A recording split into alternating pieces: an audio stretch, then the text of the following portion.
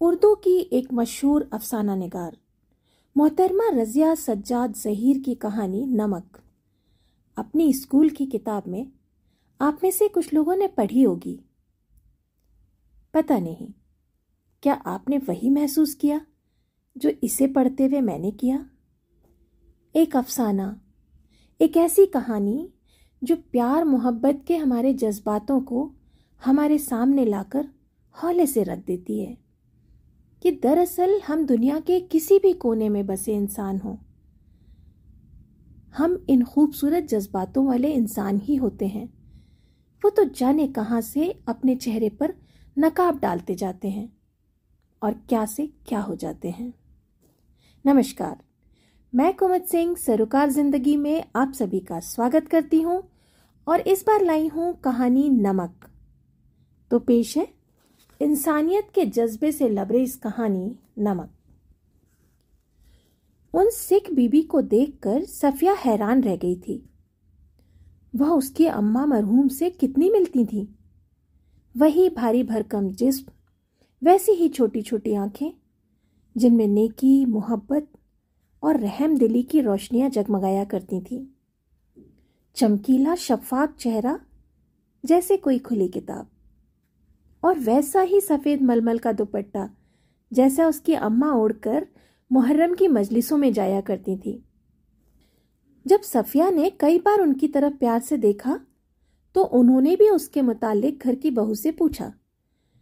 انہیں بتایا گیا کہ وہ مسلمان ہے اور کل صبح لاہور جا رہی ہے اپنے بھائیوں سے ملنے، جنہیں اس نے کئی سالوں سے نہیں دیکھا تھا۔ لاہور کا نام سن کر وہ اٹھ کر صفیہ کے پاس آ گئی اور اسے بتانے لگی کہ لاہور کتنا پیارا شہر ہے، وہاں کے لوگ کتنے خوبصورت ہوتے ہیں، عمدہ، کھانے کے شوقین، نفیس کپڑوں کے دل دادا، سیر سپاٹے کے رسیا، زندہ دلی کی تصویر۔ کیرتن ہوتا رہا اور وہ آہستہ آہستہ لاہور کی باتیں کرتی رہیں۔ صفیہ نے دو ایک بار ان سے بیچ میں پوچھا بھی، آپ کو تو یہاں آئے کئی سال ہو گئے نا؟ ہاں بیٹی، تب جب ہندوستان بٹا تھا تبھی آئے تھے، بہت دن ہو گئے، پر ہمارا وطن تو جی لاہور ہی ہے۔ پلکوں سے کچھ ستارے ٹوٹ کر دودھیاں آنچل میں گر جاتے تھے، پھر بات آگے چل پڑتی، وہی ایک بات، ہمارا لاہور، ہمارا لاہور۔ کیرتن کوئی 11 بجے ختم ہوا۔ جب وہ پرساد ہاتھ میں لیے اٹھیں اور صفیہ کے سلام کے جواب میں دعائیں دیتی ہوئی رخصت ہونے لگیں تو صفیہ نے سب سے الگ بہت دھیمے سے پوچھا، آپ لاہور سے کوئی سوگات منگانا چاہیں تو حکم کیجیے۔ وہ دروازے سے لگی کھڑی تھی، بہت ہچکچا کے اور اتنے ہی آہستہ لہجے میں بولی، لا سکو تو تھوڑا سا لاہوری نمک لے آنا۔ 15 دن یوں گزر گئے کہ پتہ بھی نہیں چلا۔ جم خانہ کی شامیں، دوستوں کی محبتیں، بھائیوں کی خاطرداریاں، ان کا بس نہیں چلتا تھا کہ بچھڑی بہن کے لیے کیا کچھ کر دیں۔ دوستوں عزیزوں کی یہ حالت کہ کوئی کچھ لیے چلا رہا ہے، کوئی کچھ، کہاں رکھیں، کیسے باندھیں، کیوں کر لے جائیں، ایک مسئلہ تھا۔ اور سب سے بڑا مسئلہ تھا ایک بادامی کاغذ کی پڑیا جس میں آدھا سیر لاہوری نمک تھا۔ اس نے چپکے سے اپنے بھائی سے پوچھا تھا، نمک لے جا سکتے ہیں؟ نمک کیسے لے جائیں گی؟ یہ تو غیر قانونی ہے، اور نمک کا آپ کیا کریں گی؟ آپ لوگوں کے حصے میں تو ہم سے بہت زیادہ نمک آیا ہے۔ حصے بکھرے کی بات کون کر رہا ہے؟ آیا ہوگا، اس نے جھنجھلا کر کہا، مگر مجھے تو لاہوری نمک چاہیے، میری ماں نے یہی منگوایا ہے۔ بھائی کی سمجھ میں کچھ نہیں آیا، ذرا نرمی سے سمجھانے کے انداز میں بولا، دیکھیے آپ کو کسٹم سے گزرنا ہے، اور آپ کے پاس اگر ایک چیز بھی ایسی نکل آئی تو پھر آپ کے سامان کی چندی چندی بکھیر دیں گے کسٹم والے۔ نکل آنا کیا مانی؟ وہ بگڑ کر بولی، میں کیا چھپا کر لے جاؤں گی؟ میں تو دکھا کر، کہہ کر، جتا کر لے جاؤں گی۔ بھائی یہ تو آپ بہت ہی غلط کریں گی. قانون پھر قانون ہے، کہہ دیتا ہوں. کیا سب قانون حکومت کے ہوتے ہیں؟ محبت کے، آدمیت کے کوئی قانون نہیں. آخر کسٹم والے بھی انسان ہیں، کوئی مشین تو نہیں ہے. ہاں وہ مشین تو نہیں ہے، پر میں آپ کو یقین دلاتا ہوں کہ وہ شاعر اور ادیب بھی نہیں ہوتے. ان کو اپنا فرض ادا کرنا ہوتا ہے. ارے بابا، تو میں کب کہہ رہی ہوں کہ فرض ادا نہ کریں؟ ایک تحفہ ہے سو دیکھ لیں. کوئی سونا چاندی نہیں ہے، نہ کوئی بلیک مارکیٹ کا مال ہے. اب آپ سے کون بحث کرے؟ آپ ادیب ٹھہری اور سبھی ادیبوں کا دماغ ذرا گڑبڑ ہوتا ہے. ویسے میں آپ کو بتائے دیتا ہوں کہ آپ لے جا نہیں پائیں گی. کسٹم پر دھروا لیا جائے گا اور بدنامی الگ ہوگی. کاش کچھ زیادہ لوگوں کا دماغ ہم ادیبوں کی طرح ذرا گڑبڑ ہوتا. وہ کھسیا کر بڑبڑانے لگی. یہ بکجھک ختم ہوئی تو رات کافی آ گئی تھی. اگلے روز 2 بجے دن میں اسے روانہ ہونا تھا. صبح کے لیے بہت مصروف پروگرام بن چکا تھا، اس لیے اسے پیکنگ رات ہی کو کرنی تھی. کمرے کا دروازہ اندر سے بند کر کے وہ سامان باندھنے لگی. پھیلا ہوا اٹالا رفتہ رفتہ سب سمٹ کر سوٹ کیس اور بستر بند میں چلا گیا. صرف 2 چیزیں رہ گئیں. ایک تو وہ چھوٹی سی ٹوکری جس میں کینو تھے، ایک محبوب دوست کا تحفہ، سنترے اور مالٹے کو ملا کر پیدا کیا ہوا پھل. مالٹے کی طرح رنگین اور میٹھا، سنترے کی طرح نازک اور رسیلا، ایسا مزیدار جیسے اینگلو انڈین لڑکی. اور وہ نمک کی پڑیا. صفیہ نے سوچا اسے تو ہاتھ میں لے لوں گی. سب سے پہلے کسٹم والوں کے سامنے یہی رکھ دیں گے، اور اگر کسٹم والوں نے نہ جانے دیا تو پھر مجبوری ہے، چھوڑ دیں گے. لیکن پھر ہمارے وعدے کا کیا ہوگا؟ ہم نے آج تک کسی سے کوئی وعدہ کر کے جھٹلایا نہیں ہے. یہ تو بھئی ہماری شان کے خلاف ہے. پھر ہم نے زبانی کیوں دی تھی؟ یہ تو پہلے سوچنا چاہیے تھا کہ کسٹم سے بھی گزارنا ہے. اچھا، اگر اسے کینوؤں کی ٹوکری میں سب سے نیچے رکھ لیا جائے تو 20 کینوؤں کے ڈھیر میں اسے کون دیکھے گا؟ ادھر سے کیلے، ادھر سے کینو، سبھی لے جا رہے تھے. یہی ٹھیک ہے، پھر دیکھا جائے گا. اس نے کینو سب قالین پر الٹ دیے، ٹوکری خالی کی، نمک کی پڑیا اٹھائی اور ٹوکری کی تہ میں رکھ دی. ایک بار جھانک کر اس نے پڑیا کو دیکھا اور اسے ایسا محسوس ہوا کہ اس نے کسی عزیز کو قبر کی تاریک گہرائیوں میں اتار دیا ہو. کچھ دیر وہ ٹوکری کے پاس اکڑو بیٹھی اس پڑیا کو تکتی رہی اور ان کہانیوں کو یاد کرتی رہی جو اس کی اماں اسے بچپن میں سنایا کرتی تھیں، جن میں شہزادہ اپنی ران چیر کر اس میں ہیرا چھپا لیتا تھا اور سرحدوں سے گزر جاتا تھا.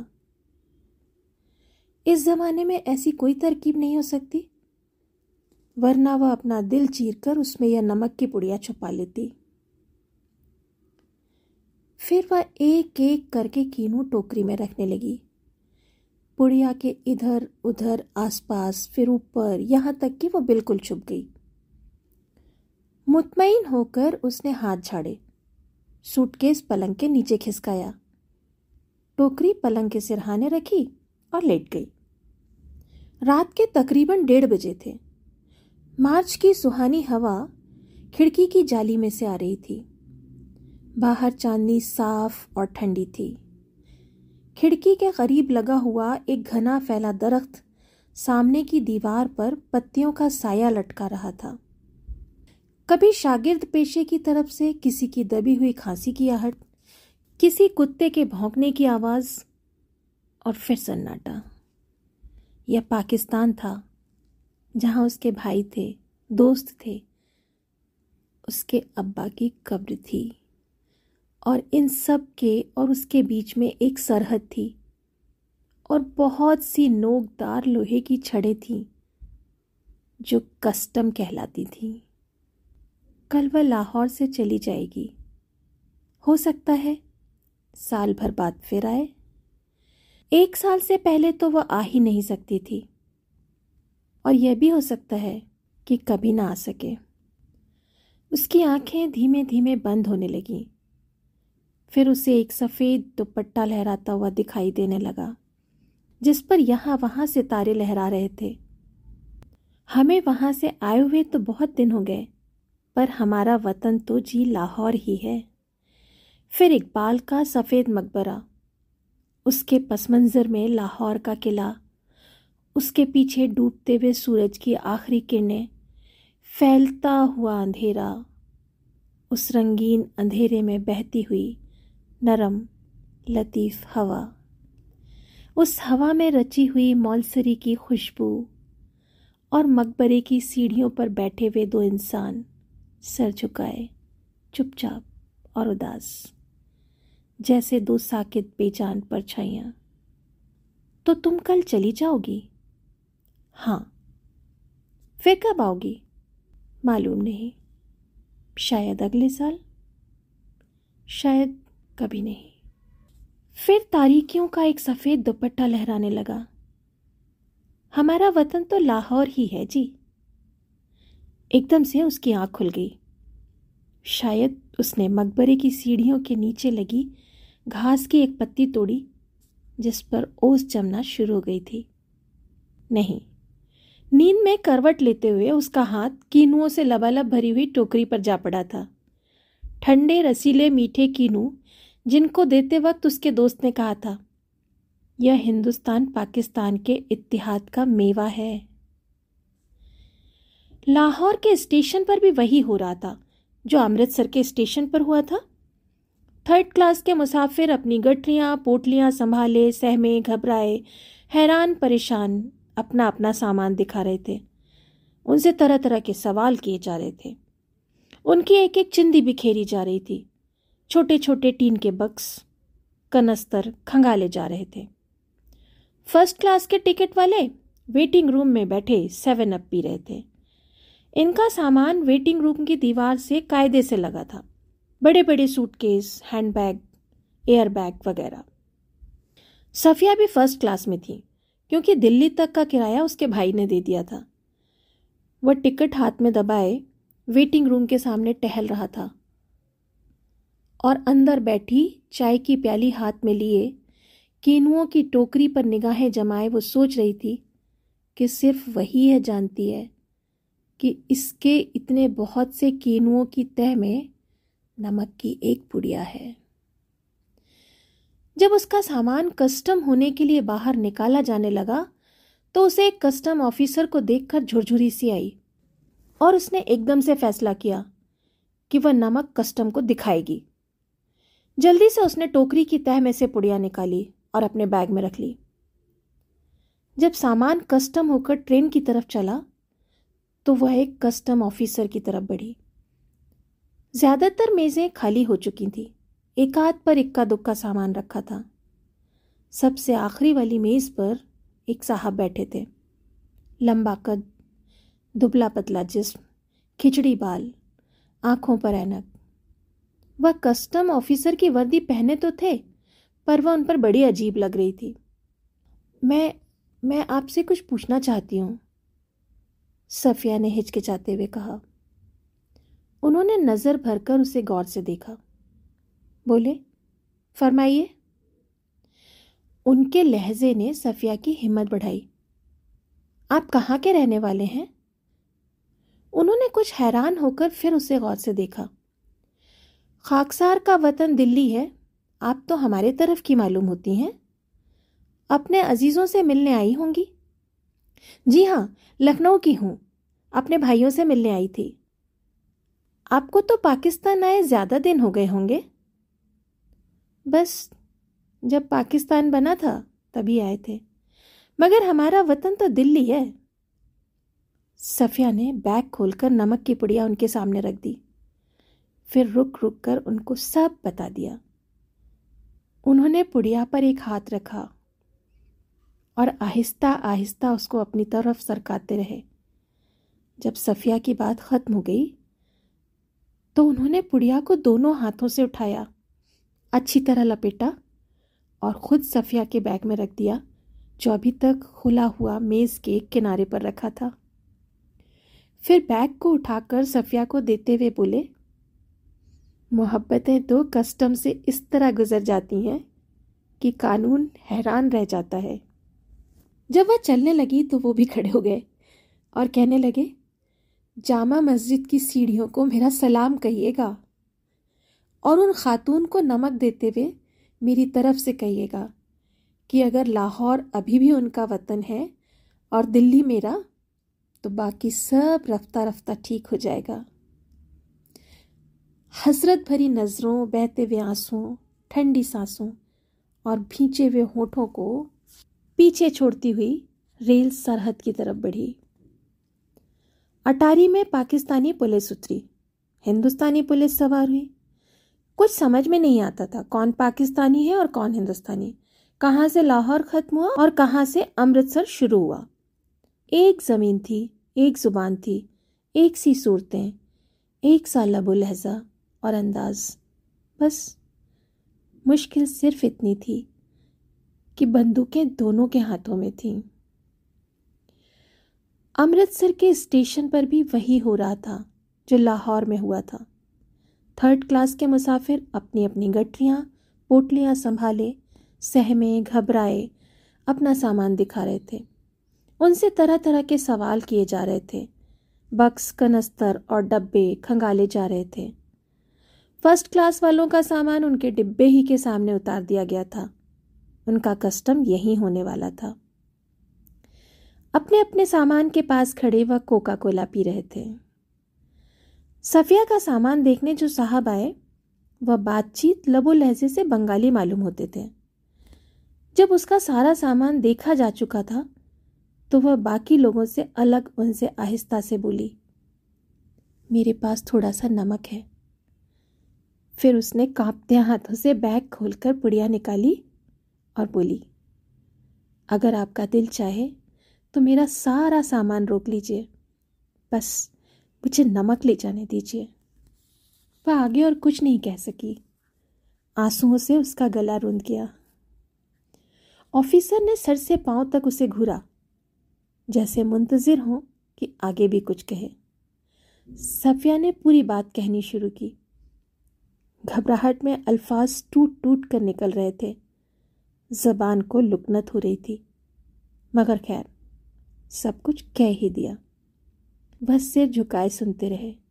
जब बात खत्म हो गई तो सर उठाकर उन्होंने फिर एक बार उसे ऊपर से नीचे देखा और बोले, इधर आइए ज़रा।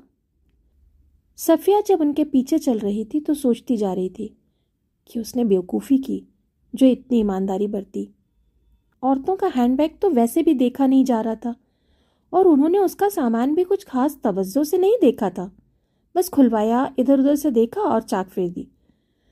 अगर वह नमक निकाल कर उनको ना दिखाती तो वह क्या जानते? अब पता नहीं क्या होगा। जाने वे उसे कहाँ ले जा रहे हैं। प्लेटफॉर्म के बिल्कुल उधर वाले कोने पर एक कमरा था। कुछ बाबुओं की कोठरी सी मालूम होती थी। वह उसके अंदर घुसे। सफ़िया दाखिल होते हुए हिचकिचाई। अंदर एक मेज़ थी, रोशनाई के धब्बे लगी पुरानी मेज़ जिस पर धूल पड़ी थी। 3-4 घटिया कुर्सियां जिनमें से एक का बेंत भी टूटा था। उसे हिचकिचाते हुए देखकर उन्होंने जेब से एक रुमाल निकालकर एक कुर्सी झाड़ी और बोले, आइए आइए ना। वह अंदर जाकर एक कुर्सी पर बैठ गई। पुड़िया और बैग मेज पर एक तरफ रख ऑफिसर ने बाहर की तरफ झांक कर एक पुलिस वाले को इशारे से बुलाया। सफ़िया सन्न रह गई। अब क्या होगा? 2 चाय ले आओ, वह पुलिस वाले से बोले। वो सफ़िया को गौर से देखता हुआ चला गया। फिर उन्होंने मेज़ की दराज खींची और उसमें दूर तक हाथ डालकर एक किताब निकाली। हाथ से उसे थपथपाकर उसकी धूल झाड़ी। फिर उस किताब को सफ़िया के सामने रखकर उन्होंने पहला सफ़ा खोल दिया। बाएं हाथ पर नज़रुल इस्लाम की तस्वीर थी और टाइटल वाले सफ़े पर धुंधली रोशनाई में लिखा था, सुनील दास गुप्ता के लिए शम्सुल इस्लाम की तरफ से, ढाका। तो आप ईस्ट बंगाल के रहने वाले हैं? सफ़िया ने अंग्रेज़ी में पूछा। हाँ, मेरा वतन ढाका है। तो आप यहाँ बहुत दिनों से हैं? बस जब पाकिस्तान बना था तभी आए थे, मगर हमारा वतन तो ढाका है। मैं 12-13 साल का था, पर नज़रुल इस्लाम और टैगोर को तो हम लोग बचपन से पढ़ते थे। जिस दिन हम आ रहे थे उससे ठीक 1 साल पहले यह किताब मेरे दोस्त शम्सुल इस्लाम ने मुझे दी थी। फिर हम कलकत्ते रहे और वतन आते जाते रहे। वतन? सफ़िया ने ज़रा हैरान होकर पूछा। हाँ, मैंने आपसे कहा ना, मेरा वतन ढाका है, उन्होंने ज़रा बुरा मानते हुए कहा। हाँ हाँ, ठीक ठीक। सफ़िया उन्हें किसी भी कीमत पर नाराज़ नहीं करना चाहती थी। पहले तो बस इधर ही कस्टम था, अब उधर भी कुछ गोलमाल हो गया है। उन्होंने चाय की प्याली सफ़िया की तरफ खिसकाई और ख़ुद 2 बड़े बड़े घूंट भरकर बोले, वैसे तो डाब कलकत्ता में भी होता है, मगर हमारे यहाँ के डाब की क्या बात है, हमारी ज़मीन का तो मज़ा ही कुछ और है। उठते वक्त उन्होंने पुड़िया अपने हाथ में ले ली, चलना शुरू किया। सफ़िया उनके पीछे उली। प्लेटफॉर्म पर आकर उन्होंने सफ़िया के हाथ से बैग ले लिया, उसमें खुद पुड़िया रखी और एक कुली को बुलाकर सामान ले जाने का इशारा किया, और उस तमाम अरसे में ज़बान से एक लफ्ज़ भी नहीं निकला। जब सफ़िया बाहर जाने वाले पुल पर चढ़ गई तो उसने मुड़कर देखा। वह अभी तक सर झुकाए चुपचाप खामोश खड़े थे। पुल से उतरते वक्त वह सोचती जा रही थी कि किसका वतन कहाँ है, वह जो कस्टम के इस तरफ है या वह जो कस्टम के उस तरफ। तो ये थी कहानी नमक, है ना, हम और आपके भीतर का ही इंसान। शुक्रिया रज़िया आपा, आप इस दुनिया से रुखसत तो हो गई, लेकिन हमें हमारे भीतर से हमेशा मिलाती रहेंगी। और शुक्रिया नूर ज़हीर आपा कि आपने अपनी अम्मी की इस कहानी का हिंदी अनुवाद किया, जिससे उर्दू ना जानने वाले भी इसे पढ़ और सुन सकें। इस दुआ के साथ कि कस्टम में मोहब्बतें इसी तरह गुजरती रहें कि कानून हैरान होता रहे। कैसी लगी आपको ये कहानी? अगर अच्छी लगे तो साझा कीजिएगा। मैं कुमुद सिंह आपसे विदा लेती हूँ और जल्दी ही अगली कहानी के साथ मिलूंगी। तब तक के लिए जुड़े रहिए हमारे फेसबुक ग्रुप सरोकार ज़िंदगी से, जिसका लिंक डिस्क्रिप्शन बॉक्स में दिया गया है। धन्यवाद।